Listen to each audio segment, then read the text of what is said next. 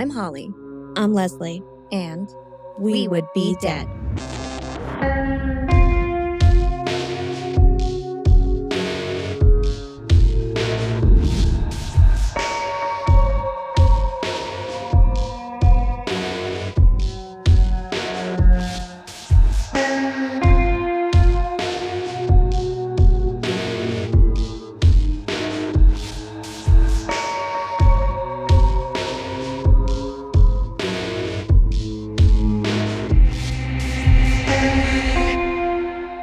Hey, Leslie. Hey, Holly. Hey, Fiends. We are back with part 2 of an extremely frustrating and mysterious case. Oh, boy. Yeah, and that is, in case you didn't read either title, The Disappearance and Murder of Alonzo Brooks. When we can say murder now because that has been officially declared. And remember, Fiends, this case is yet to be solved. It's still very much ongoing and an active investigation. So we have to tread lightly. Mm-hmm. And not just because we don't want to offend anyone, but because I would never want to hinder this investigation. Right. In any way. Right. So we're not just protecting ourselves, we are also protecting them. Mm-hmm. So this means that we can give you all of the available facts and some very interesting history. We have some history this week. Whoop, whoop. Yeah. And we can present theories that a lot of people have that I think some are very well founded. Mm-hmm. And we can speculate based on what we have learned, but we can't give you an answer or say the word definitely ever. Ugh. I hate that. I hate it. I know you hate it more than I do. I know. I'm getting over it. I'm doing better. I've done more unsolved cases this year or in the past few months than we have in the past. Right. I'm okay. Getting there. But we'll be diving into a lot of sketchy anonymous information and web theories this week. So we do warn you that we are wandering out of proven fact territory, and please take that to heart. And also some of the language is a little not polished. Right. Because it's people shouting on a comment board. Also, if you have not listened to last week's episode, you're going to want to go back and do that right now. Because, we'll wait. Yeah, we'll wait. Go ahead. You done? You done? Okay, good. Good.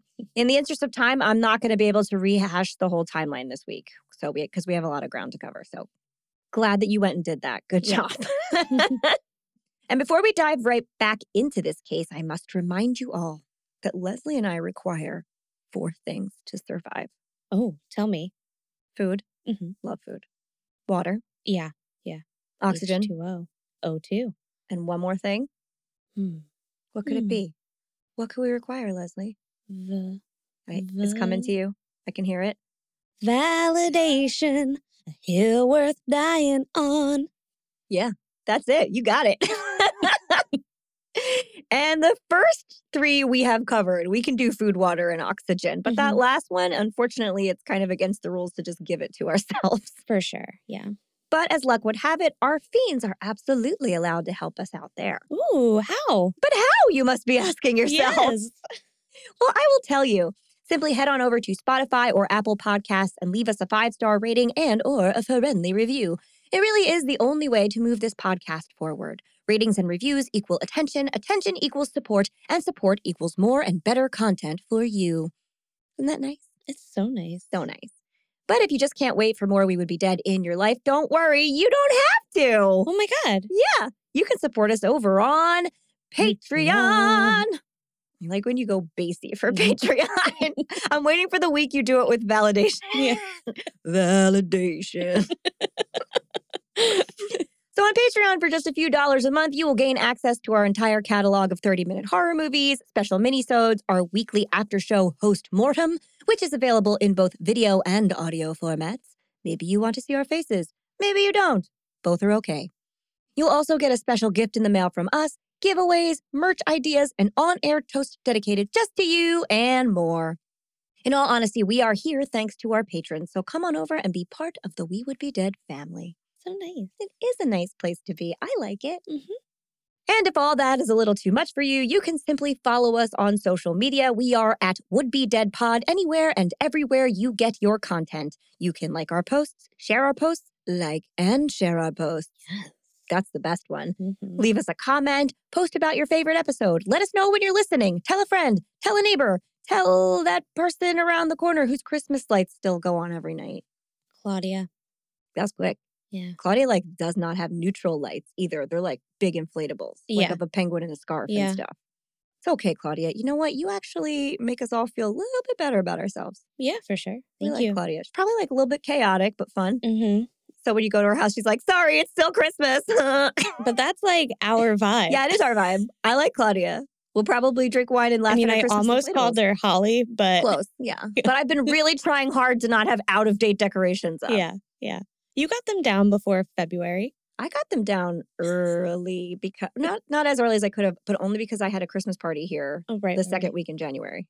Okay. Yeah. So I get a pass on that one. All right, Claudia. I mean, Holly. Whatever. Claudia's great. Then your friends and Claudia, who is great, can become fiends and we can all hang out together. In other news, we are turning 3. Wow. I know. I always forget to celebrate milestones. I know. I just sit here and work. This momentous occasion snuck up on me. Did you realize that was No. happening? Nope. February 11th. That's our birthday. Did I you was know? still like, we're like 2 years in. No.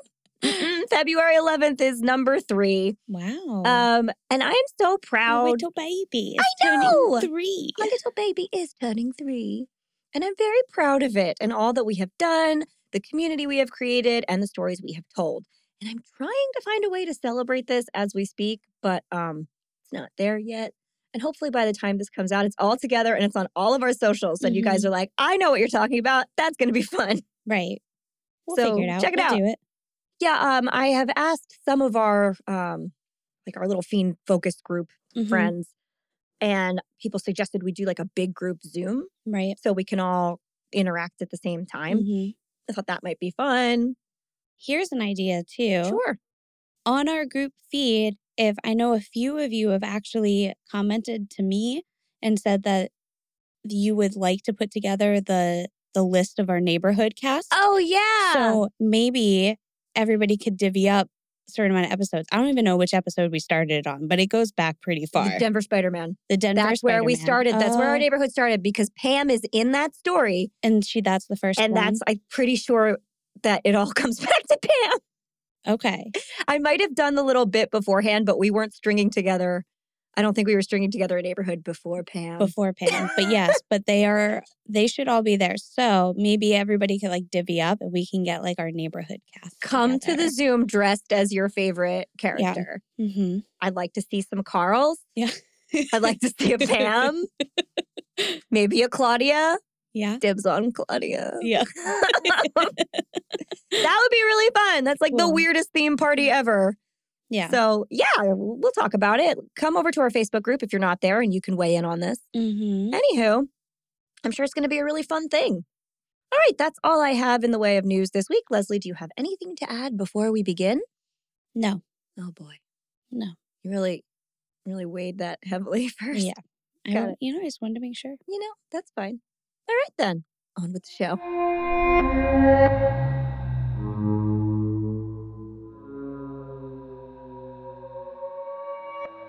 When we left off, it was 2019, 15 years after Alonzo Brooks had disappeared from a farmhouse in Lacine, Kansas, and then reappeared a month later dead in Middle Creek, just 200 meters from said house.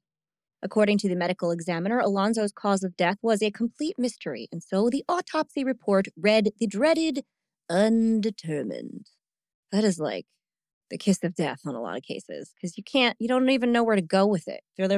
They're just throwing up their hands like, well, they could have killed themselves, they could have been killed, or it could have been an accident. I don't know. Then you're like, Right. what do we even do with this? Right. So it seemed clear to Alonzo's family that this was a homicide, and it seemed clear to the police that at the very least, his body had been moved, which seems to me to indicate either purpose or panic. Other people were involved, either way. But since the medical examiner saw no physical evidence of foul play, it seemed that they were at an impasse. Now, there has also been some argument as to any kind of toxicology done on Alonzo. First of all, everybody who is saying they found this, that, and the other thing drug-wise, it's been a month. when Mhm. they get the body. Not everything's going to stay in your body for that Right. long. But second of all, the drugs that people talk about, because a lot of people are like, he was drunk and high and he fell in the creek, were alcohol and marijuana. Mhm. They were not like heroin and crystal meth. Right. So while you can definitely be real impaired from alcohol and marijuana, it's not the same kind of like psychosis that's going to lead you to like think it's time to go swimming in the middle of the night. Mhm. At least in my opinion and limited experience. Right. Although, so I will just mention Sure. No, this, that's what this is here for. is that if he was, depending on how drunk he was, Mhm. he could drown in For sure. shallow water. Yeah, no, that's a good point. Though, if he drowned that way, it probably would have been because he was face down in it. Yes? Is that what we're thinking? Yeah. And there was no water in his lungs, Right. which Okay. we will talk about more later. Mhm. But if we're going to say he drowned and there's no water in his lungs, it would have to Mhm. be a phenomenon called dry drowning, Okay. which you wouldn't really do if you were face down drunk. Okay. Because that's got to be like you come back from it. Okay. We'll get into this more later. I'm just planting that Mhm. seed right now because Okay. that's a very good point. Mhm. So Alonzo's family had been allowed to bury him, and so they did at a quiet and well-kept Catholic cemetery in Topeka, where Alonzo had grown up. The police interviewed people, and like hundreds of people, time and time again, and eventually, without further evidence or a confession, the case was closed. And then unsolved mysteries came along. Ooh. While it may not have gotten every single thing right, the episode of Unsolved Mysteries devoted to Alonzo's case did open a major can of worms. And it also caught the eye of a man named Stephen McAllister. I like to imagine he was Kevin McAllister's uncle or something. Doesn't that make it fun? Yeah, it sure does. And at this point, Kevin McAllister was the United States District Attorney for the state of Kansas. So he's the DA.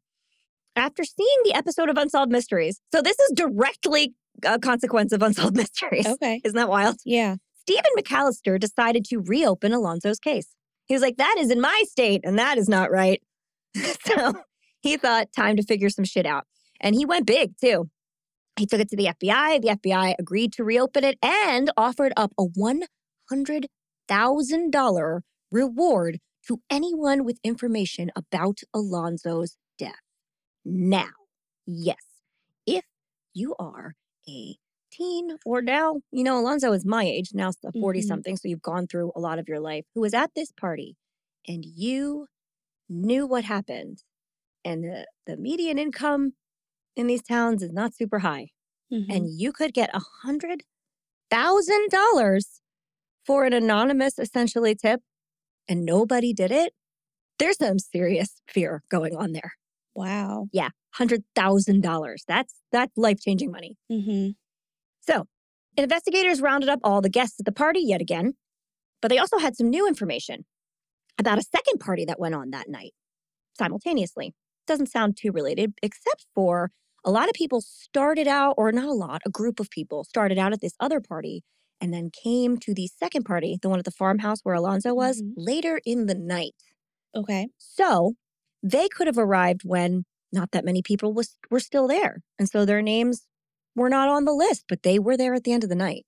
Right. So these people are very valid. They are key players in this thing. And for whatever reason, they may not have come forward on their own. Again, I'm telling you, there is like heavy fear going on here. So they round up those people. And a lot of them did say they saw Alonzo that night. And they provide new information. And what I am told is some new forensic evidence. But we don't know what any of that is. We just know that in 2019, they found some shit out.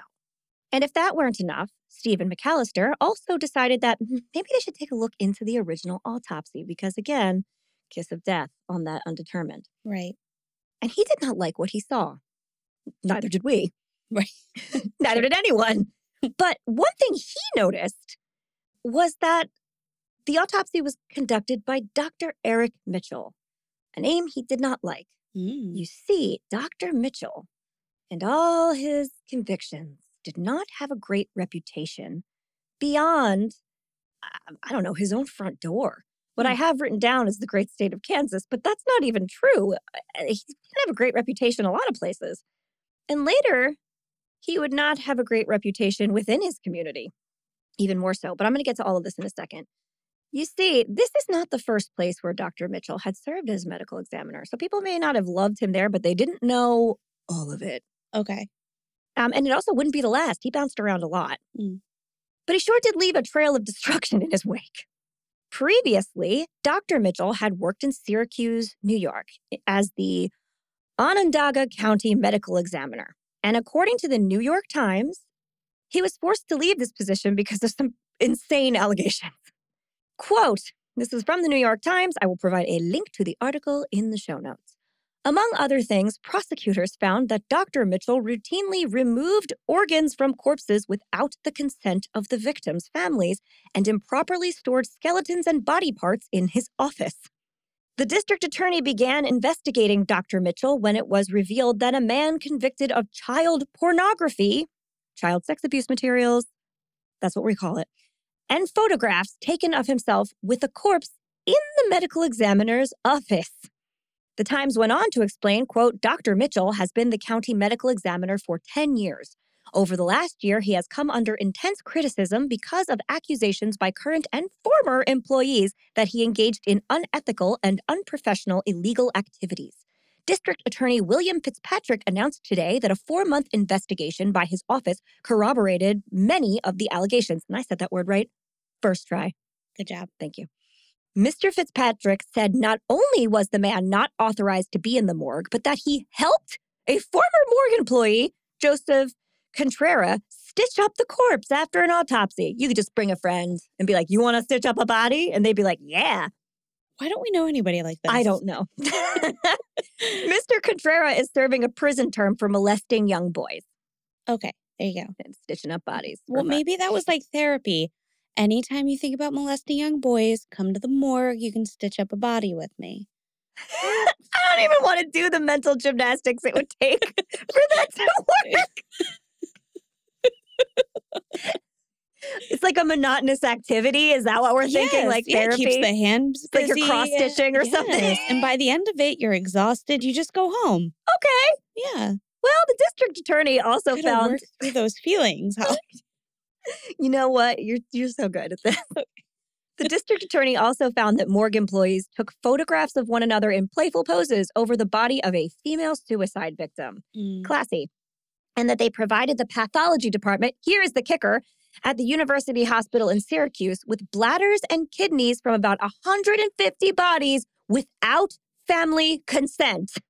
What? That is some Burke and Hare nonsense right there. Yeah. This is body snatching shit. They were like selling organs, basically. Oh, wow. Oh, so Dr. Cellurbladder might not have been the most reliable source of information after all. Right. His credibility is very compromised at this point. I'd say so. And so in July of 2020, the FBI had Alonzo's body exhumed, and a second autopsy was performed by forensic experts at Dover Air Force Base. And their findings were different. Interesting. Yeah, right? Who would have thought? Oh, it's so weird. And this exhumation is, again, with full consent of the family. There was no kind of people contesting it. Everybody wanted it. Just saying, because sometimes these happen and people are mad. Right. That's not the case. So the experts at Dover Air Force Base found that Alonzo's death could absolutely be declared a homicide. They cited that the advanced decomposition in his neck area was not consistent with normal decomposition patterns. And I know that's weird jargon, but that means that his neck was probably already banged up when he died. So if your neck's already fucked up, it's probably going to decompose faster than the rest of you. Remember when Dr. Mitchell said his neck was just too decomposed to examine? He was like, all the soft tissue's gone. I can't declare anything. Right. And he was quoted as saying there was no soft tissue left. And there is video of him saying there is no soft tissue left, unlike the rest of his body, which was like pretty full of soft tissue. And as we all suspected, that was totally incorrect. His neck was damaged, not totally decomposed. There is a difference. Okay. Well done, Dr. Skeletons in the Closet. And as much as I like making up funny names for that guy, because I could do it all day, I really wish I could say that that was the end of his shenanigans. But this really is more of a can't stop, won't stop situation. Okay. Yeah.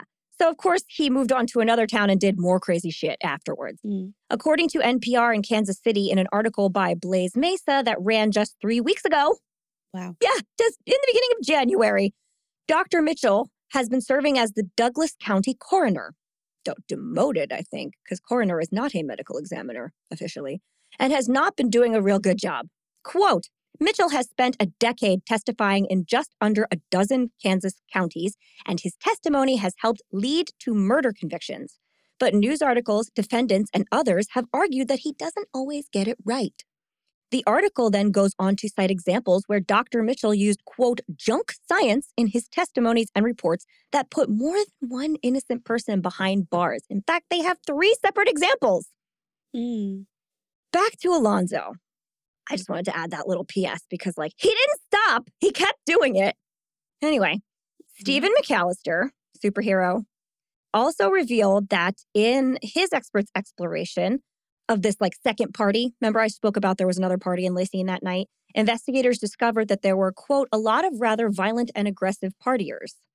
And that's the group that moved from the other party to the farmhouse party. So it was a bunch of people that were looking for a fight. Okay.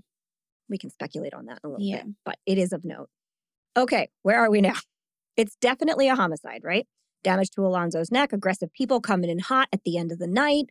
Alonzo is at this party without any of his friends. This is starting to add up, right? Yeah, I'd say so. There are still other factors to consider, though. In addition to ruling his death a homicide, the FBI said that they were looking into this as most likely a hate crime. Yeah.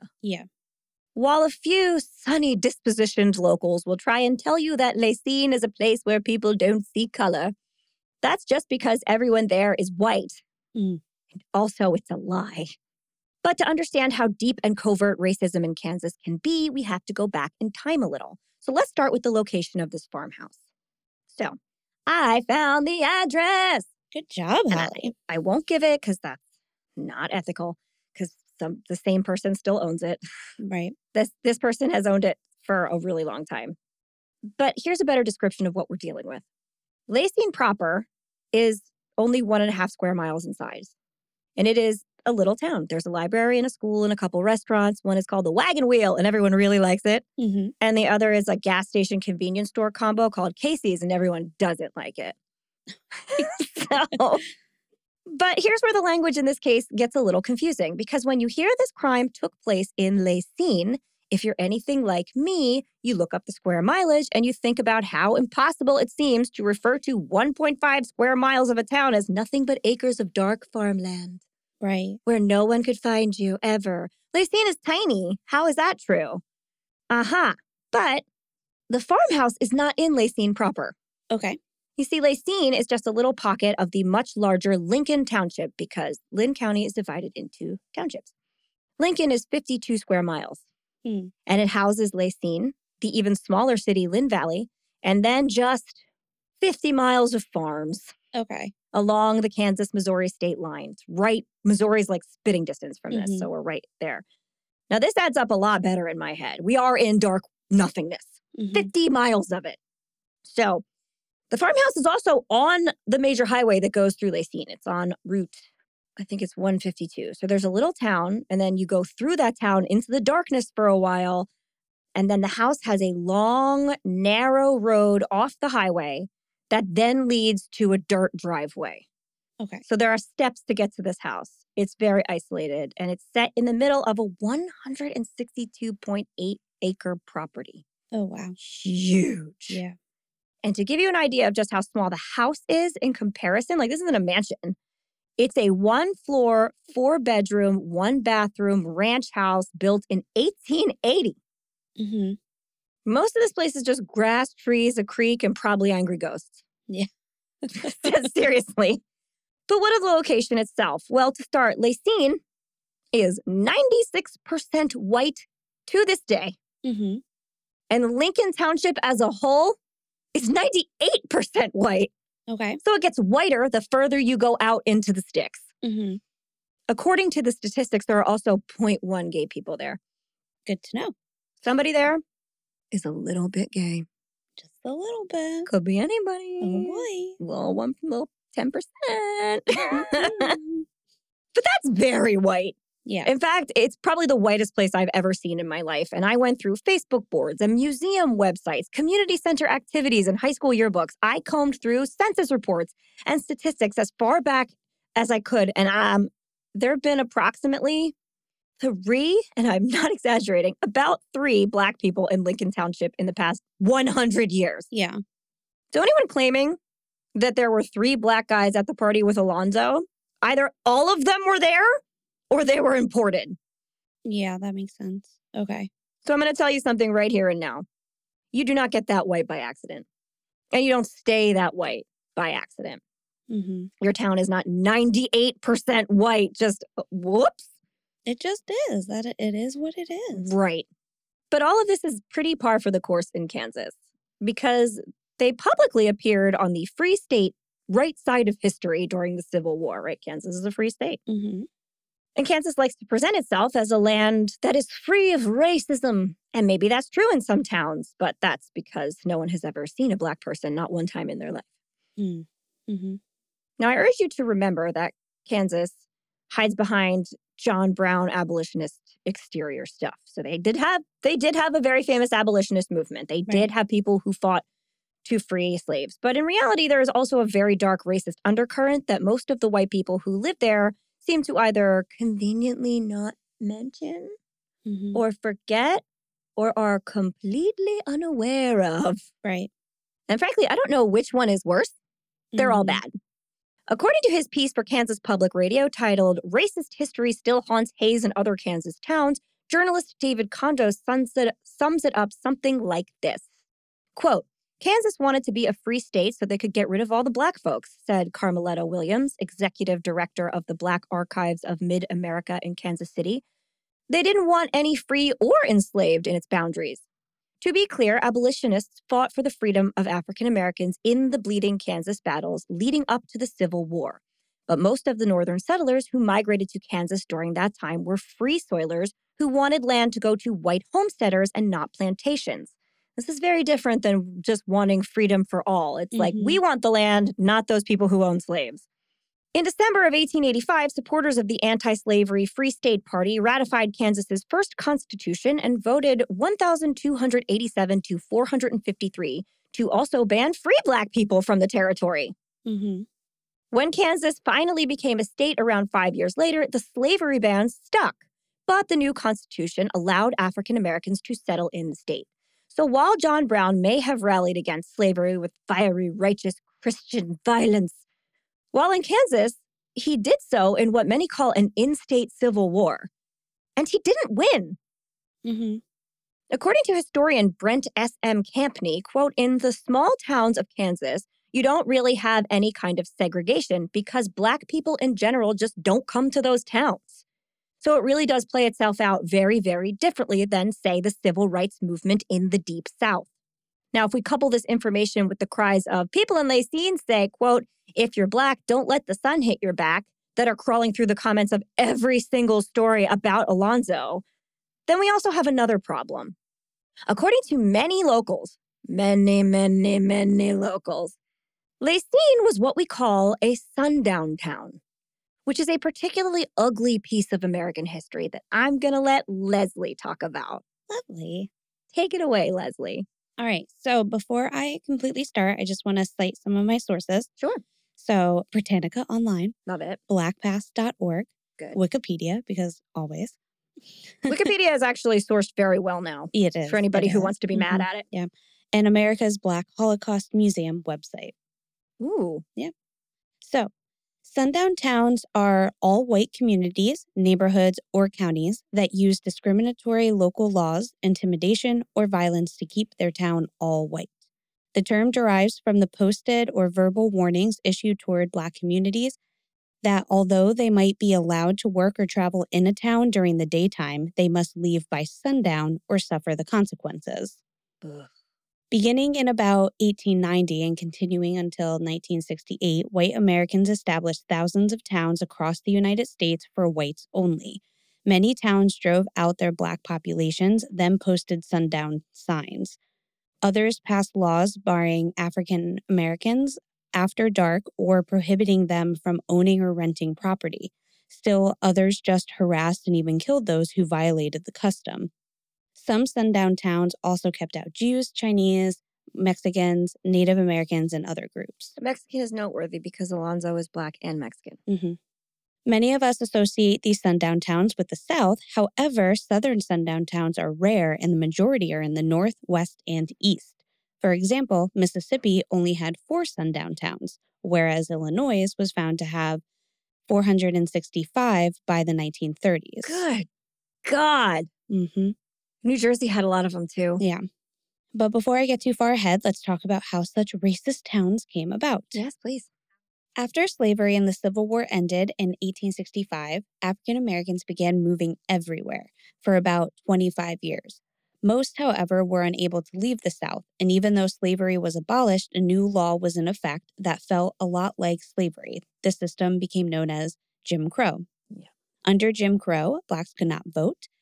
They cannot be accommodated at restaurants, parks, hotels, or schools used by whites, among a lot of other things. Those who attempted to defy Jim Crow laws often faced arrest, fines, jail sentences, violence, and death. So, seeing how things weren't getting any better for them in the South, many hoped to find better jobs elsewhere, and thus the Great Migration of 1910.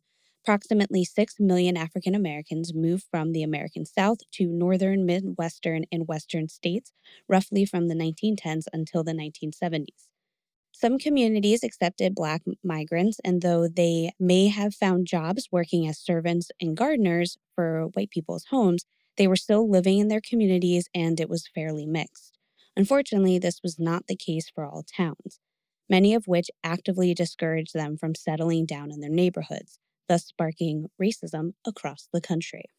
To enforce racial segregation, methods ranged from episodes of collective violence, such as public lynchings, to ongoing housing discrimination, including exclusionary housing covenants preventing non-white people from owning or renting property. And again, non-white people. So again, this is like any minority as well. Yep. White mobs were attacking Black neighborhoods by looting, burning, and killing in order to drive them as far away from their towns as possible. If one Black person was found or accused of a criminal act, the white community would blame the entire Black community and would band together to run them out through like threats, violent acts, arson, anything until they all left. God. So here's one really horrific example And famous. of this, and very famous. In 1930, in Marion, Indiana, 3 Black teenagers were arrested and charged for the robbery and murder of 23-year-old white male Claude Dieter and the rape of Dieter's fiancée, 19-year-old Mary Ball.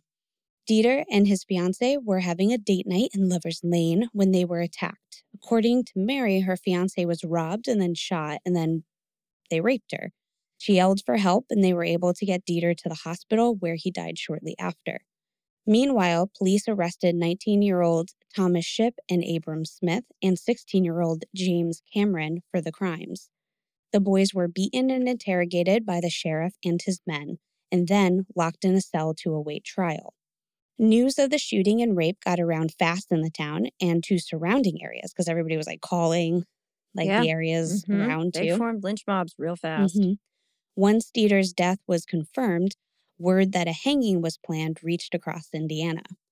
Thousands of white people showed up outside the prison and demanded the boys be turned over to them to be hanged.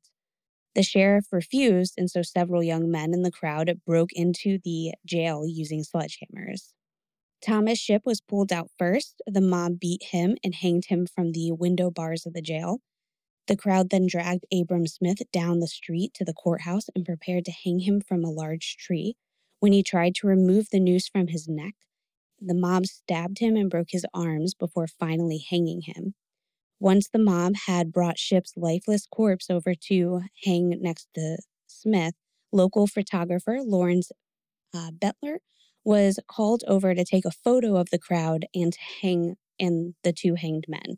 So this is a famous photo, and it's hard to look at. It is hard to look at, but you see people in this crowd, like, and you see I their wish I faces. could tell you that this is like a shocking, isolated incident, but I have like pretty much the same story happened in Hays, Kansas. Exactly, yeah. From jails too. They would go into jails and Yep. pull people out. Yep.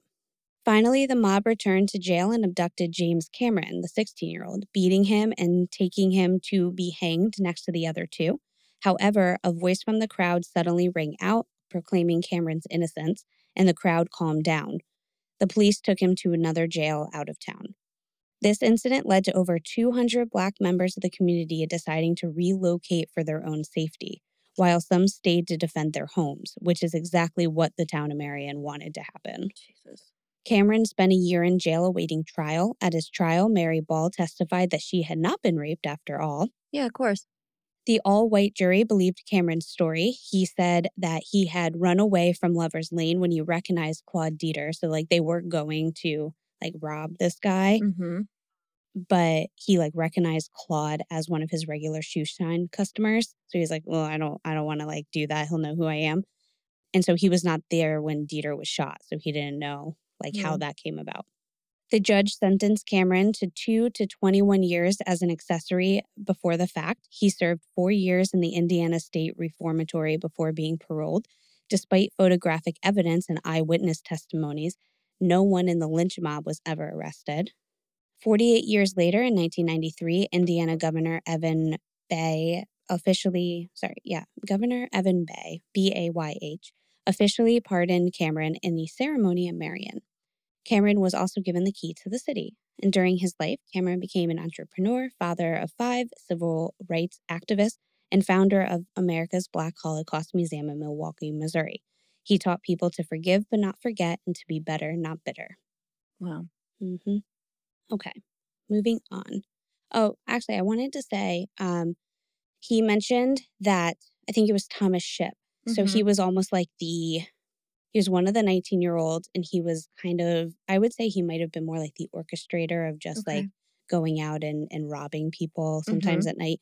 So Cameron will describe him as, he did do petty thefts, and he would just try to get some money from people. But he said that a lot of people in his community would try to talk Thomas out of, causing trouble and going out. He was just like, you live in a good town now. You're safe. This is fine. You have a good family. And you have a good job. You don't need to go out and rob people. Yeah. But Thomas and his family came from a Southern community. And he said that he was just still so angry at white people. Okay. So that's probably what led him to keep doing that. Whereas Cameron was just kind of young and was like, I'll just hang out with you guys. And then was like, I'm never going to do that again. This is also a very important to look at the bones of this story. Mm-hmm. Look at this, it involves a white woman saying she was taken advantage of, then the town enacting their own justice, Black men die, and everyone protects everyone else. Right. This is basically a template. Mm-hmm. And one that we're going to explore for this case later. But it's just very important. That story is almost like a I don't know, like you said, it's like a template that it happens again and again and again and again. That's Emmett Till. They're all very similar. Yep. All right. So moving on a little bit. Black migrants found themselves in no better situation from whence they came. Many imagined finding homes in small little towns like they had in the South. However, while the white folks bought new homes in the suburbs and nicer housing in the cities, non-whites were made to live in the rundown neighborhoods. In the 1930s to 40s, the federal government set up the FHA, which is Federal Housing Administration Program. This made home ownership affordable for millions of average Americans. However, property values and eligibility for loans were tied to race, so Blacks got almost none of the loans. There were also written covenants and informal gentlemen's agreements between realtors and sellers to exclude Blacks from white neighborhoods. This critically important method of building family security and wealth was denied to most African Americans and other minorities. Many towns prided themselves with being all white. In the 1940s, Edmond, Oklahoma promoted itself on postcards with the slogan, "A good place to live, no Negroes." Great. The town of Mena, Arkansas advertised itself as cool summers, mild winters, no blizzards, no Negroes. Oh my God. And there were hundreds more like this, and even more racist words used. Of course. The rise of sundown towns made it difficult and dangerous for Black travelers on long distances by car. It was common for Black motorists entering sundown towns to be followed by police or locals all the way through the town limits. Businesses that served or hired non-white people were boycotted and harassed by the white locals, often ending in violence or arson, or just until they were like, okay, fine, like we won't serve them anymore. In 1930, for instance, 44 of the 89 counties along the famed Route 66 from Chicago to Los Angeles featured no motels or restaurants and prohibited Blacks from entering after dark. In response, Victor H. Green, a postal worker from Harlem, compiled the Negro Motorist Green Book, a guide to accommodations that served Black travelers. And the guide was published in 1936 to 1966, and at its height of popularity was used by 2 million people. Do you know there's an outcry for that to be made again? Yeah, isn't that so sad? Mm-hmm. Shortly after passage of the Civil Rights Act in 1964, which outlawed the types of racial discriminations that had made the Green Book necessary, publication ceased and it fell into obscurity. And now we're, I guess, wanting it back again. I read a couple articles where Black people who live in these towns were like, I'd love to know where I can't go. Yeah. Because I still can't go places. That's also the same even for the LGBTQ community. Like, I know they tried to do that with Google, like make sure you hit that like button that you're friendly, Yeah. people can go. But I feel like they couldn't have a button like that for racial things. Right. But they can have it for LGBTQ. And you're just kind of like, you know what? Why don't we all just stop pretending like everything's fine? Yeah. And maybe just let these places be safe. Like, let people know where they can go. Yeah. And at least like call out the people that are Yeah. being idiots. All right. Other important movements included the Supreme Court case Brown v. Board of Education ruled segregation of schools unconstitutional in 1954, and in 1968, the Fair Housing Act prohibited racial discrimination in the sale, rental, and financing of housing, causing the number of sundown towns to decrease. But sundown town policies didn't disappear as much as they went underground, and all white towns remain even today. They are just hidden in plain sight. But I believe Holly has more to say on that. Yeah, so sundown towns and the concept that they, promote are still very much alive and well. Today, they just look different and we use different language. So first of all, the FHA stuff bled into a process we call gentrification. Gentrification is when people go into urban towns and they use their big money to buy everything and quote unquote make it nicer. Mm-hmm. But when they do that, they also oust the entire population a lot of times because the people who did live there cannot any longer afford to live there. And frequently, the saviors coming in to make the town nice are a bunch of white people, and they are ousting all of the Black population. Mm-hmm.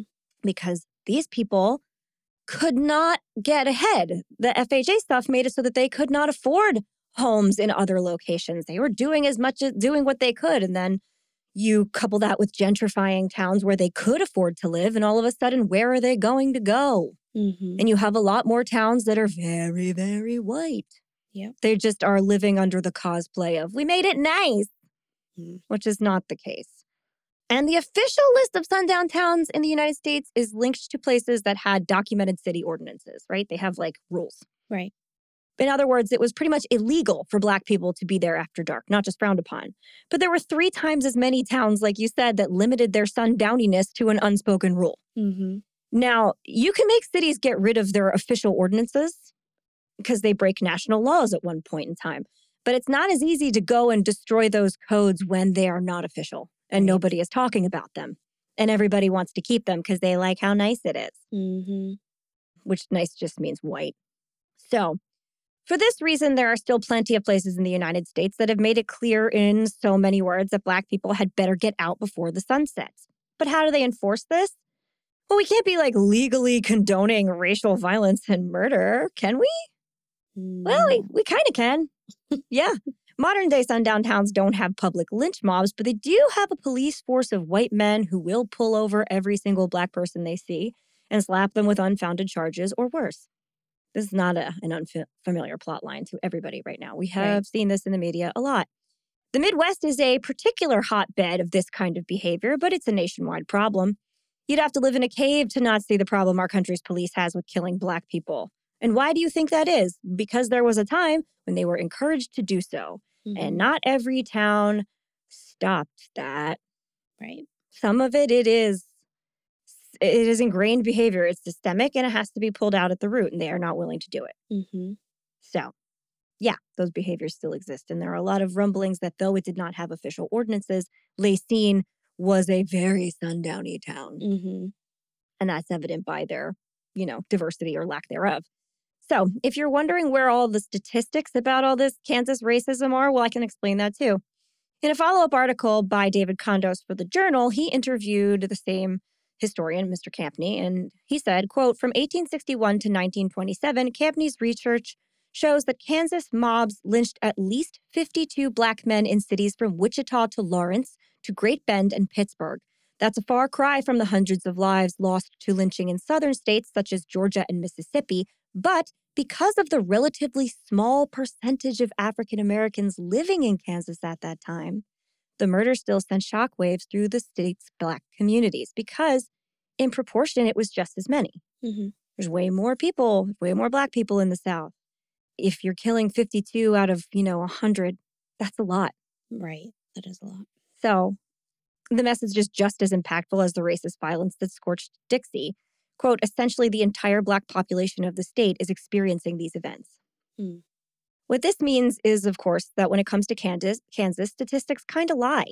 You may see a quotation that claims that 100% of the Lacine Black population is happy there, but what that really means is that the one Black person who lives there in the middle of nowhere has not experienced any physical violence yet. Mm.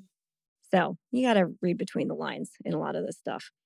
And remnants of the old way of life lie in filthy little Easter eggs all over Kansas. Take, for example, Hays, Kansas. Now, Hays was the site of 2 Civil War-era race riots and 11 lynchings. And many of the hanged men were Black soldiers. In one such lynching, 3 Black soldiers were dragged out of jail, just like the case you said, and hanged from a railroad trestle by a cheering lynch mob, which was basically the whole town of Hays. And if this wasn't bad enough, in 1989, the town decided to name that stretch of road where the railroad trestle was and the men were hanged, Noose Road, as a fun little nod to their history. And it was only changed to something else in 2020, when people elsewhere realized it and started to complain. But not everyone in the town was happy about this change. One resident, a man named Gail Palmberg, said, quote, to me, before the social media outburst, there was no problem with Noose Road. To me, a noose is a rope with a knot in it. What you do with it, that's your choice. Gross. Are you fucking kidding me? Mm. Except that road was named after a specific event wherein the people of his town decided to use a noose for hanging. Right. Of course it was. Yeah. And he continued to put his foot in his mouth by saying the follow-up statement. Quote, it's always been Noose Road. It's been there for 30 years. Black Lives Matter came up earlier, and nothing was ever said about Noose Road. But all of a sudden, now it's bad. They're the same topic, my friend. What part of that was unclear? And then he sewed it all up by ranking his minor inconvenience above years of horrific racism and death with, quote, changing addresses. That is complicated. It's not just changing your checkbook. You got credit cards, businesses, insurance, banks, and passports. Sir, it is 2020. What the hell are you doing with a checkbook? Right. But also it's very easy because you could do it all online very quickly. I'll give you It's fine. I'll give you 3 guesses as to how old this man is. Okay. 53. Older. 97. Younger. 72. 76. Okay. Very good. So, yeah. And modern or second-generation sundown towns, as they are so called, are not limited to police violence. No, that code is still far more strictly upheld by citizens who protect each other with a strict code of silence. Racism is alive and well and living in Kansas. And if you tell on the people who still enact these policies, you also end up dead. Yeah. So this brings us back to Alonzo Brooks. I know that was a really long history lesson, but here's the thing. It's super important and it's Black History Month, so we're going to talk about it. People who acted like the concept of Alonzo's murder being racially charged was ridiculous were either born yesterday or lying, and everybody knew it. The thing is, whoever did this to Alonzo is likely being protected by a centuries-old code of silence, which we just explained at length, and the people around them were terrified. So, now we get to the dodgy Reddit social media comment section portion of the show, which is where all of the theories come from. So, I'm going to tack on a great big allegedly to all of this. You've been warned. Do I think it's all true? No, it's definitely not all true. People love to stir a pot. But I do strongly believe that a lot of these anonymous comments are actually from people who were at this party that night. Like, that feels pretty much inarguable. And I do believe that they are very scared. Stephen McAllister agrees with me, too. And he said to the press, quote, "I have stood under the trees on the bank of Middle Creek where Alonzo's body was found. It is a quiet place of profound sadness to one who knows its history. But no answers are there. I am convinced, however, that there are people who know the answers, people who have been keeping terrible secrets all these years and bearing a horrible burden." Yeah, agreed. Now on to the web sleuths.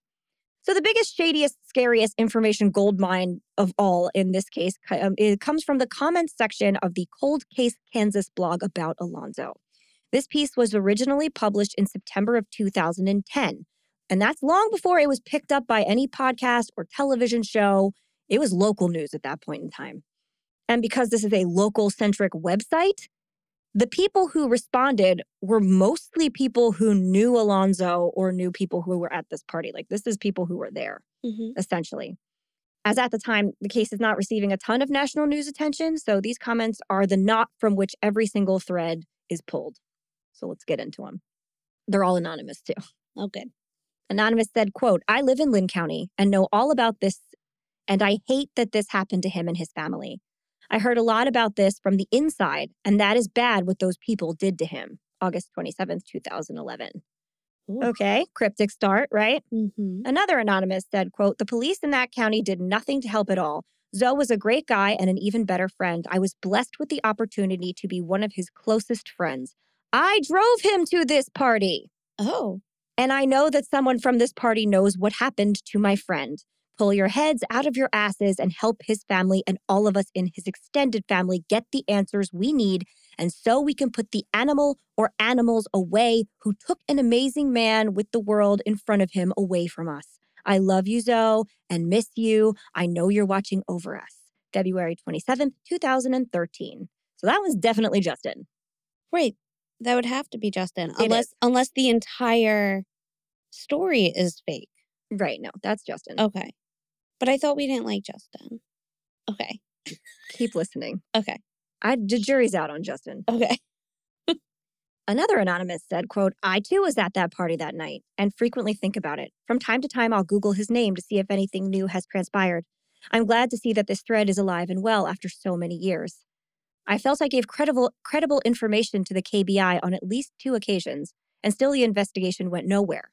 There are 2 people in particular from that night that I believe carry some amount of guilt. Time will tell." And that was on March 23rd, 2013. Another anonymous said, and this is in response to Justin, "You say you was his closest friend and you drove him there. Why did you leave him? I believe you knew what was going to happen and you left to save your own ass. You, as well as everyone else at that party, knew and knows what happened to Alonzo. You didn't deserve a great friend like Alonzo. Trusting you is what got him killed. That's why you're not talking either. Oh. Love you, Alonzo." So there is a school of thought that Justin is not as innocent as he seems. Okay. Okay. Then we have another anonymous that said, caps lock the whole time, "There are people that would be willing to talk, but not to Kansas authorities. Alonzo Brooks was held against his will in an abandoned barn and tortured to death. Sites did nothing. This information, along with the names of the people who have been bragging about having done this, were given to the KBI.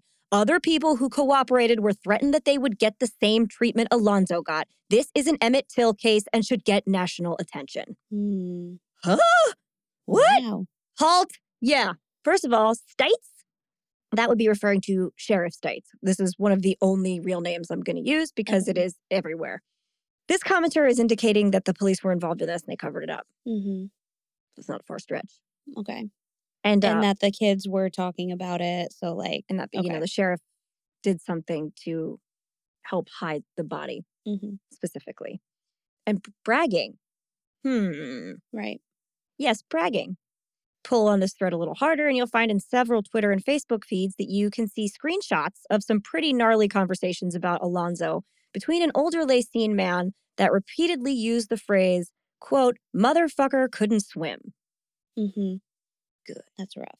Yep. Now, I know you can fake screenshots. I know you can fake text conversations. So you got to use your best judgment as to whether these are real or not, but they look pretty real. And they're the same screenshots are like all over the place. Mm-hmm. And they have this guy's like picture on them and stuff. And like, I believe that they didn't even deny Right. I don't see this any was a denying conversation. of it. Yeah. Yeah. So for the sake of consistency, we're going to call this guy, and because I don't want to get us sued for libel or anything, we're going to call him Pete Spoon. Great. That's his name. Good name. Not going to use his real name. But it's easy to find, and I will not discourage you from looking for it, but I'm not going to say it here. There's plenty of breadcrumbs, though, and this motherfucker is a nightmare. But Pete isn't the only one who bragged. Pete and his family, all the other Spoons, own a local diner. You know, a place a couple miles away with a walk-in freezer, and have no idea how to shut up. And they love being racist. It's their favorite. Mm. Pete said charming things like, quote, they will find out whose lives matter if this shit keeps happening. Oh, my God. That is a public Facebook comment, Yeah. documented, not doctored. That happened. Mm-hmm. That is totally real. And that is not the only time he said shit like that. It is everywhere. Him and his friends joke about having KKK uniforms. They are old-timey racists. Gross. Yeah. Now, It's just so scary. it's super scary. Now, being a racist buttfuck doesn't mean you murdered anyone or hid their dead body in a freezer to cover up somebody else's bullshit. But it does mean you, like, were mad about those things happening either, you know? Doesn't mean you didn't do them. And as it turns out, Pete Spoon has a niece who we are going to call Tammy Spoon. I know I'm changing all the names here, guys. And Tammy Spoon was the girl Alonzo was flirting with at that party. This has been confirmed. Okay. She posted on Twitter and Facebook a bunch of times with photos of her wrapped in a Confederate flag. Yum. Not a good look. Yep. She defends the living daylights out of her family, saying they're not racist at all. But you know what? The receipts are there. They're racist. Sorry. Tammy's dad, Pete's brother, Terry Spoon, was on the city council at the time as well. So his family has been there for a really long time, and they are threaded into local government.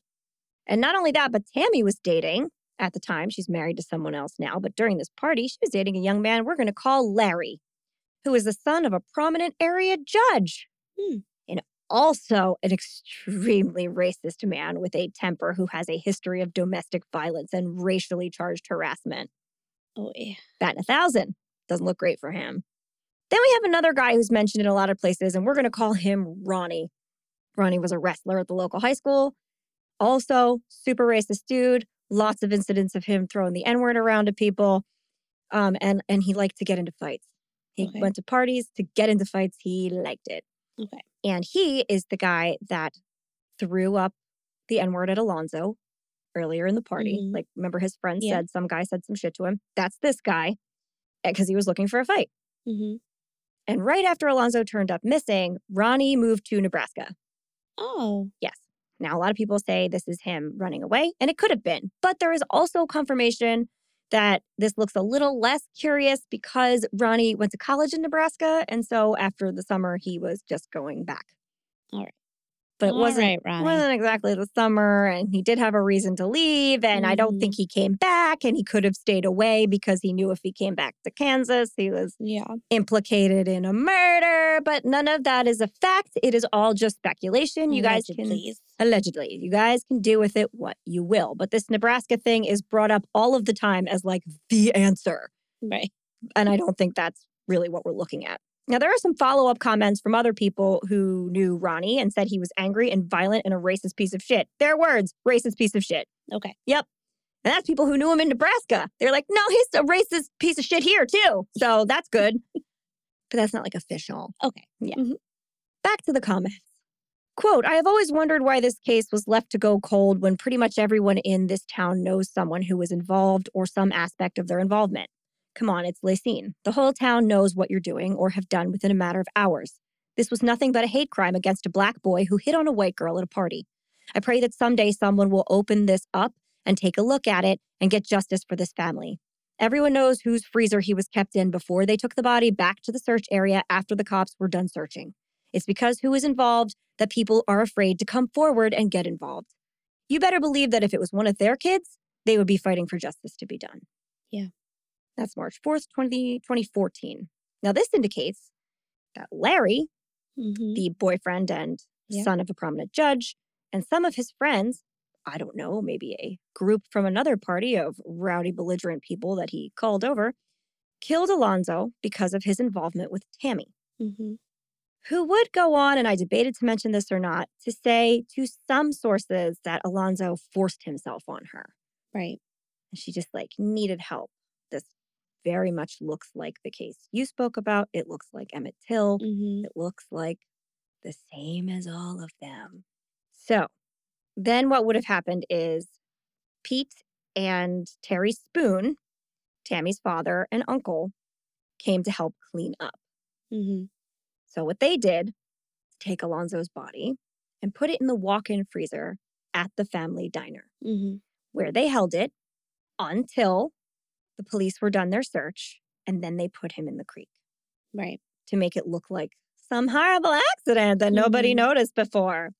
And I know everyone's going to say, but that freezer was where they kept food. You would have noticed if they kept bodies in there. There's tons of pictures of squirrels they shot in that freezer, so they for sure kept dead shit in there with no worries about it. And people weren't going in there probably a lot because it was full of fucking squirrels. Yeah, exactly. Anyway, that's the theory that I tend to align with. And so does most people, actually. And then we have a bomb that was dropped that I foreshadowed in the last installment of this. Anonymous says, today marks 10 years that my nephew was taken from his mom, brother, and sisters, and of course the entire family. I got a call from my mom, Alonzo's grandma, at work telling me that my sister called and said he hadn't gotten home from a party he had attended on Saturday night. I told my mom, oh, he'll show up, taking the matter very lightly. Later that day, I was told that my nephew and nieces were headed to the town that the party was held to get information from anyone that might know where he might be. After hearing this, I knew there was more to it than him not coming home, so some of my other brothers and sister, along with myself, headed to my sister's house in Gardner. When we arrived, I knew that it was very serious from the reaction I received from my sister, Alonzo's mother. Although Alonzo was of age, he is still my sister's baby. It hurts to see any of my siblings hurt, but this was very different. A hurt I never thought any one of us would ever have to go through. I guess I never really knew the hate we have in this world. You hear about this stuff somewhere else, somewhere in a small town. Yeah, that's right, a small town. That's where Alonzo went to and where he was murdered. Today I came to this site, one, because it's been 10 years, and two, to see if there were new comments added. Yep, there is. And it amazes me what I've read and what some of you still hold as a secret because you are afraid. Let me start off by saying this. We are from Topeka, Kansas, and we have crime. Who doesn't? And yes, there are a few cold cases here too. This is the capital of Kansas, but I know for sure, not only here, but in other big cities, that we have more serious criminals that people are and were afraid of. But that didn't stop them from helping get these criminals locked up and out of their community. They, just like you, didn't want them running their streets or their lives, as you are allowing them to do to yours. So here's a thought, Lynn County citizens. Take back your community and take back your lives and put whomever did this away for a long time. Why allow them to run your town, let alone your lives? Step up and let the authorities know what you may know. Yes, they, authorities, might have already heard some of the information you have put out here, and maybe not, but no one knows unless you come forward and speak what you know. Why let these racist POS run free and you run scared? I know for sure that Alonzo's family would greatly appreciate it. Now for the so-called friend that took my nephew to this party. Justin, you may not have physically did him harm, but you did put him there knowing what kind of POS people were there. You call yourself a true good friend. No friend would have left anyone there knowing how these POS people were reacting to his presence, unless you had a motive, in which some of the rumors that we heard about your involvement are true. I think you need to get your head out of your ass and realize you are nothing but a POS as well. You claim to care. I beg to differ. I was the aunt that allowed you into my sister's house before the vigil we held in Gardner. If I knew then who you were, yes, I would have still let you in. But who's to say if you would have left walking? God was looking out for you that day. Your story changed every time you were questioned by the family and the authorities. Why? I wish for you and all involved that you all die a slow and painful death. Mm. For those who have not come forward, I hope you don't ever need someone to help you or your family out in a situation like this, and that no one comes to your aid. I also wish this weighs on your conscience and you lose sleep until you come forth. Remember, karma is a bitch. So this is clearly Alonso's aunt. Yeah. This is her. She's in the comments way more times. She's offering up how to contact her and how to contact Alonso's family. This is her. Mm-hmm. And there are plenty of ways to confirm that, like I said. Anyway, this proves that his family, they don't really like Justin and Tyler and Daniel, the friends who are portrayed in the Unsolved Mysteries episode as like people who were beloved to Alonso and everyone. Right. They don't like them. Mm-hmm. They especially don't like Justin. Mm-hmm. And there are those who believe that Alonso was brought to that party like a lamb to the slaughter. Yeah. That everyone was acting in racist cahoots so they could kill a black man that night. Yeah. I'd- Either that's the case, because I know that is a possibility Right. that has happened. Right. It feels really hard for me to like imagine that though. So Yeah, this isn't the theory that I align with the yeah, most. I would align more with it was just like it was probably an abnormal thing that Alonso even went to this party Right. with them. These were friends that he probably played like pickup football with. And then Exactly. they were like, oh, we have this party tonight and Mhm. you can get us beer. Like, we're going to go to this party. Yes.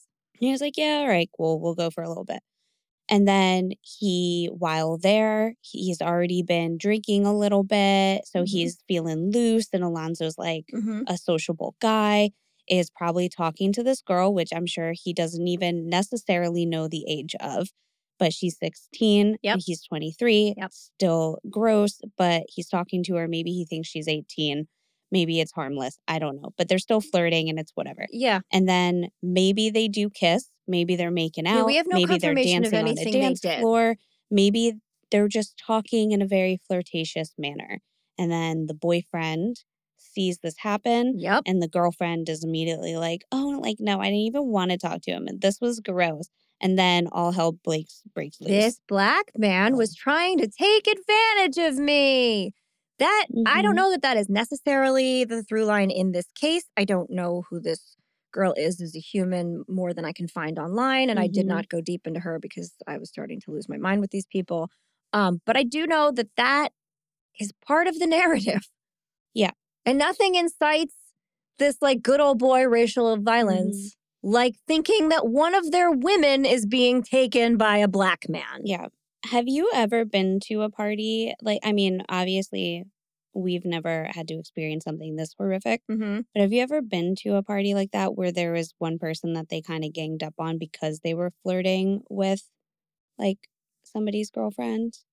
And it was clearly like someone that was really not welcomed there. Have you ever like been a part of I that? don't think so. So I have, and Really? it is scary. And it's clear. It's always clear whether they are black or any other minority or even white, but they walk in and you know right away that most of the people at the party find it uncomfortable to have this person there. And then something always escalates because 1, 2, 3, 4, 5, it keeps spreading. Just everyone is starting to also get on this train of like, you're right, that person shouldn't even be here. They're not part of this group. Yeah. They shouldn't be here. And I have been in a room with that, and it's very unsettling and it's not comfortable. So now that brings us to the third school of thought on Justin. And I can see this one being a little more true, but I don't necessarily subscribe to it. But I can see it happening. Some people think that Justin saw Alonso get attacked. So he saw the beginning of this, maybe even most of it, maybe even the end of it, and then ran scared. Mm-hmm. Instead of like trying to help or sticking around, he was like, oh shit, this is bad. And he just cut and ran. Yeah. And never mentioned seeing what he saw. Right. And he faked all of the car stuff and lied just to kind of get out of being judged for his cowardice and whatever word you would use to describe going to a strip club afterwards. Right. I don't know that that's true. It is what some people are saying. But I think that is more believable than like he knew he was bringing a black guy there for people to kill. Mm-hmm. You just said it's scary. It is scary and it's uncomfortable. And you don't always think that people are like, I was never in a situation where I thought that somebody would die, Right. but they did get beat up. Yikes. And I mean, everything in all of my situations, things got handled appropriately, but it still escalated faster before like authorities can get there. And just to play devil's advocate in that situation, do you want to step up and tell this mob beating the shit out of the No, black that's guy not that safe you either. brought him there? No, You're done next. no. Well, exactly. You don't want to be the person that brought them there. Or also, I've seen, or at least the other case could be somebody could have gone up to Justin and just been like, you better get out of here. This is going to get ugly. Mm-hmm. Also very true. Mm-hmm. And to me, that feels a lot closer to something real. Mm-hmm. I am one human with an opinion, and that's what I think. But or like, is this your buddy? You brought him here? And be like, I just like play football with him. I didn't know. Yeah, I barely know then him. You better get out of here. Exactly. Don't look back and don't say anything. Mm-hmm. Yeah, absolutely. That could be what happened. So there is all that information. And then the comments devolve into a bunch of name calling for a while, with 3 exceptions. And these comments are the 3 important ones. Anonymous said, as someone who lived in the area and went to this school district, I can tell you personally that racism exists there. Racism was the reason I left Prairie View. That's the Lynn County School. The teachers there at the time were nothing but bigoted pieces of crap. Not all of them, but a lot of them. Some of the kids I went to school with were the same way. They liked to say things behind your back, but they were cowards when it came time to face up. My mother was raised there also, and she would not let me sleep over at any friends' houses inside of Lacine. When we all heard about what happened to that man, the first thing out of my mother's mouth was, I bet it was the Spoon Boys. It's funny that when reading all of this name is brought up so many times. I never knew any Spoons except the teacher I had. I am Black myself, so when I heard this, it sent a shiver down my spine, because the only thing I could think was this could have happened to me. Oh, man. Oh, I'm going to cry. I know, that's really scary and sad. Then there's a piece of another comment that I'm going to read. The whole comment is like kind of fighty and not super relevant, but there's one sentence where they say, quote, I hear those brothers in the past would strap their hunting dogs' shock collars to people of color. This comes up a couple times. I don't know if it's true. I don't know if it's like a crazy rumor that's graphic that somebody likes to make up, or if these guys did this in the past. Yeah. I don't know, but it's there. One last comment. Anonymous said, quote, I'm also changing this name. Sandy Menken would brag about her uncles, the Spoon brothers, being racist and making people disappear. She had a Black friend she would get weed from and would take him to Lacine to mess with him, telling him that the last guy ended up in a creek. Or she would tell people she's going to, quote, call her uncles if she got upset. It's well known, and they brag about it. Yep. Yeah. And that was on July 1st, 2020. Yep. So, there are also those who think the Spoon brothers were responsible for Alonzo's death. They think that maybe they were at this party. Some people are like, they were like the 30-some-odd-year-old men at this party, which is super weird. But it happens. There's old guys at parties sometimes. Yeah. I'm not going to rule that out. Also, some people say that after the incident with Tammy, she or her boyfriend called them and they're like, come take care of this guy. And they came out and drug him off into a shed. So to be very honest, this doesn't seem out of the realm of possibilities either, or out of the realm of possibilities for them. But a lot of people also think that the Spoon Boys are a red herring. They're like, we don't think he killed Alonzo, but we think that they hit him. Okay. It is suspected that where they took Alonzo was that white shed that conveniently disappeared. Right. Remember I said in the last episode? And so it disappeared because that's where they would have killed him and tortured him. And so there would have been DNA evidence all over that. Right. There are also some people who say that they stored him in that shed underneath the hay for a while, and that they maybe came back later and moved him to the walk-in, or maybe left him there for a time. And then they waited for the cops to finish looking before they put him at the spot in the creek. Now, all of these things are definitely possible. They all seem to add up, but they also all involve the same people. Right. So why does everybody think he was in a freezer? That's simple. Because the level of decomposition that occurs in water for 30 days would have probably destroyed his body. Yeah, exactly. Yeah, he was like well preserved. That's what his family said. I mean, this is a 3-foot deep creek in Kansas in the spring. It's not going to be cold. It's also not necessarily going to be somewhere where you can be totally submerged everywhere, especially with fluctuating water levels. But still, any part of his skin that was in the water for the whole time is going to start like slipping and like it's going to be and gross. there's like little critters and they would have been eaten, little amphibians. Yeah. out No, there it's going to be horrible. munching. Don't look it up. Don't look up what water damage does to a body after 30 days because I did for you and it's disgusting. I'm looking it up. Don't do it. There are variations on exactly what might happen to a body in water based on the intricacies of their conditions, but it is never pretty, ever. It never looks fine. And you certainly wouldn't think that a person who had been in a creek for 30 days dead was just sleeping or that the color in their face was the same as it was in life. And that's what Alonzo's family said when they found him. For that matter, if his body had been just even outside or in the shed for 30 days, it still would have been pretty broken down, right? First of all, before decay got the chance to do its whole job, if you were outside and not in a shed, scavengers would have likely made a pretty big dent in the process. I mean, Kansas is home to a lot of carnivorous birds, including several species of vulture, not to mention nutria, which are giant rats with orange beaver teeth that live in creeks. I couldn't make this shit up if I tried. It's true, I swear, but they won't eat a body. They just like plants and bugs. I just wanted to mention them. Cute. Yeah.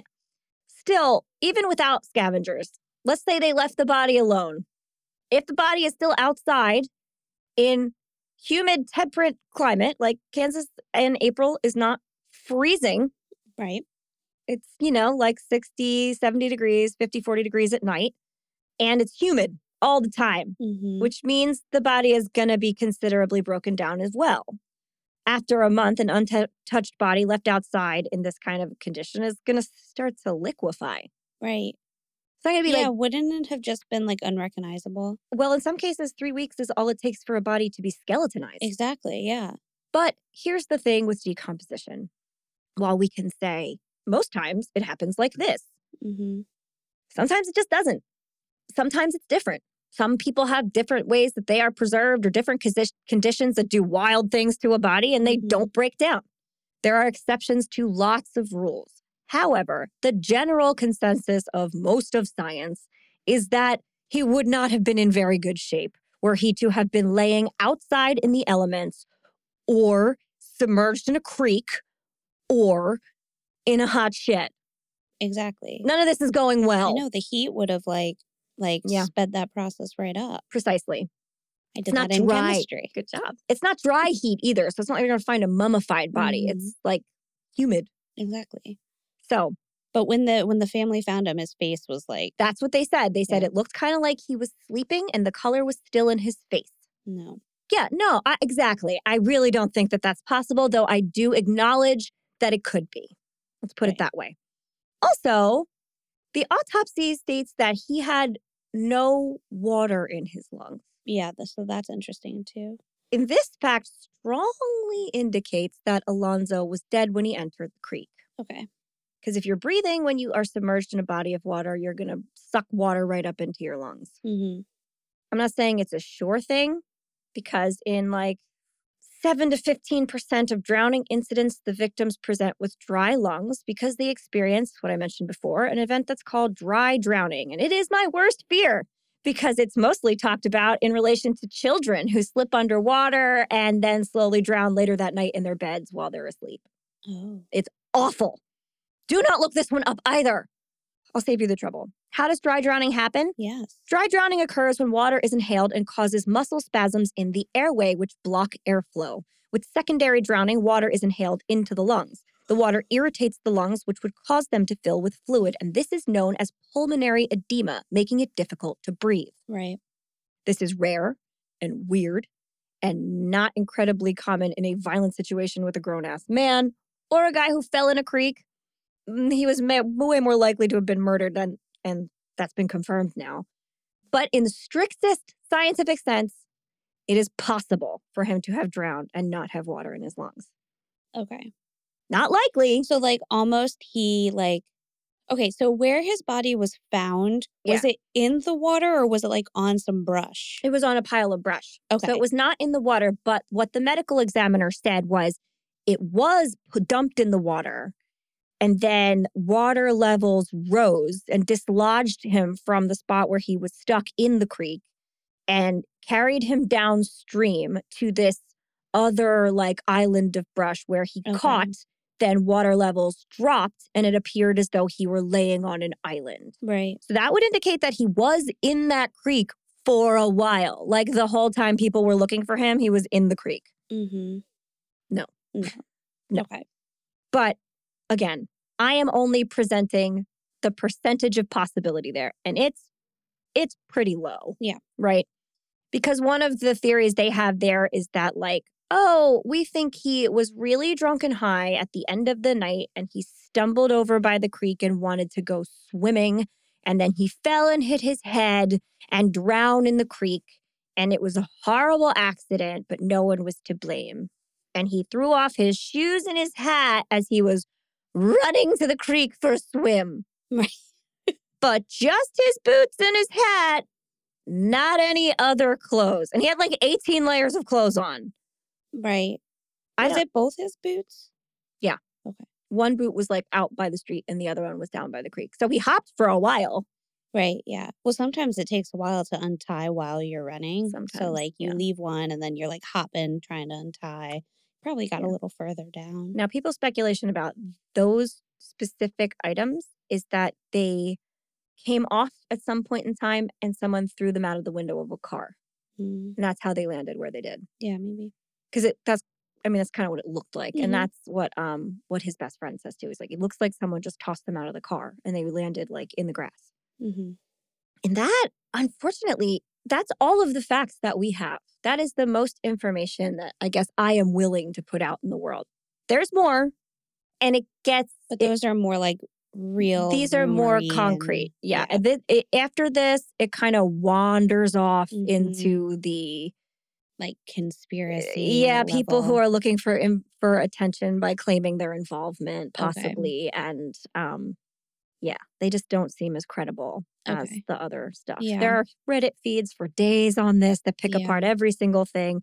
A lot of them also pick apart comments that are like, definitely don't need to be picked apart. Like they talk about the spoons saying like, I have a squirrel taxidermied in my freezer. And a man comments, how much do you want for it? A taxidermied squirrel. And he's like, $300 for this, but I also have a black one. That's a black squirrel. He's not saying I also have like a black human in my freezer that I will taxidermy for you. That's insane. Right. Yeah. No one has a whole ass taxidermied black guy. Maybe they do. I don't really know. But like that is way off into science fiction land. So there's a lot more stuff like that. Yeah. So no, I think what we covered is like the closest we could possibly get right now. Yeah. What I think that Alonzo fooled around with that girl or talked to her too close or somebody didn't like it. And her boyfriend saw it happening and she said, I didn't want that to happen. He's the worst. And then the boyfriend got really mad and he rounded up all his good old boyfriends from another party and that party. And they, at the end of the night, advanced on Alonzo and killed him. Then they called the Spoon brothers to clean up the mess. And on the way there, they forgot his hat and boots or some shit that got thrown into the brush. Then they kept him in the back of a walk-in. Some walk-ins have like 2 tiers too. Sometimes there's like the back of the walk-in is the freezer and then there's the fridge in the front. So if he was in the back, like not anyone necessarily had to go in there. And this diner is run by the Spoon family. So it would have just all been people. I know. I don't think it's weird that they could have kept him in there without anyone knowing. I don't either. And then they, once they thought the coast was clear, they knew they couldn't keep him in there forever. So they threw him in the creek thinking like, or they threw him on this little like area thinking like, oh, this is going to look like an accident. Right. And nobody is going to tell. Because if they do, they know that they too are fucked. That's $100,000 worth of fear. So if I had to guess, that would be the theory that I would put my money on. Yeah. There is no confirmation of any of that. It just, to me, seems like it checks the most boxes. Yeah, I agree. And the case is open. We can only hope that someone comes forward and says something. Even anonymously. I mean, somebody saw, more than one somebody's probably saw something. And for all we know, the police are currently in possession of some of that information Yeah. because they did say they have new evidence. Mhm. So I'm extremely interested to see where this case is going to go Mhm. because I'm hoping it continues to move forward. Me too. So that is that's Alonzo Brooks. Right. Yeah. Toast. Toast. Good golly. Well, I'm going to say Alonzo's family, his mom and his brothers and sisters and his dad and his stepmom and his stepdad and all the people who were, devastated by this. Mm-hmm. He had lots of friends and family and his nieces and nephews who loved him and Mm-hmm. who all missed this person. So toast them. And who all now have an added fear of just being themselves in the Yeah. town. Yeah. Just. Fortunately, they live in Gardner, not Lacine. Yeah. No, I know, but it's still. I know. It's still not. I didn't go into the history in Gardner, but Yeah. there also were like 10 people from Gardner at this party, and they are not talking either. So, Yeah, just in general, though, just like having to have it more as like, oh, this is a thing that has happened, but now it's a thing that has happened in our backyard. Yeah. Yep. Like to a family member. And to Stephen McAllister for bringing shit back. Yeah. And for getting like a second autopsy and stuff. Yes. So, cheers to him. Cheers. Oh. To Alonzo. To Though Alonzo. I don't approve of you flirting with a 16-year-old. You 100% did not deserve any of this. No, this was horrifying. You know what? I don't know that I can if we this case because it would never happen to us. Yeah. This would never, ever happen to us. We are privileged enough to say we would never be dead in this case. Mm-hmm. We would not. And unfortunately, that's all I got this week. We wouldn't be dead. No. But we would speak up. Yeah. I wouldn't be able to not tell. No. I don't think I can. I mean, like, I can't speak to that either, because I don't live in a place where I'm terrified of actual death if I say something. Mm-hmm. So I don't know what that's like. But I like to think that I could not sit on knowing a murder happened for years. Right. So, yeah. All right. I really hope somebody says something and soon. And that's all. All right. Good night. Bye.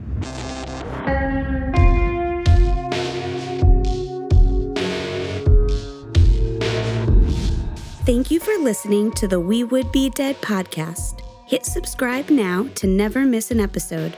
Rate and review our show on iTunes. Follow us on Facebook, Instagram, and Twitter at Would Be Dead Pod. And join our Facebook group to discuss the podcast and more.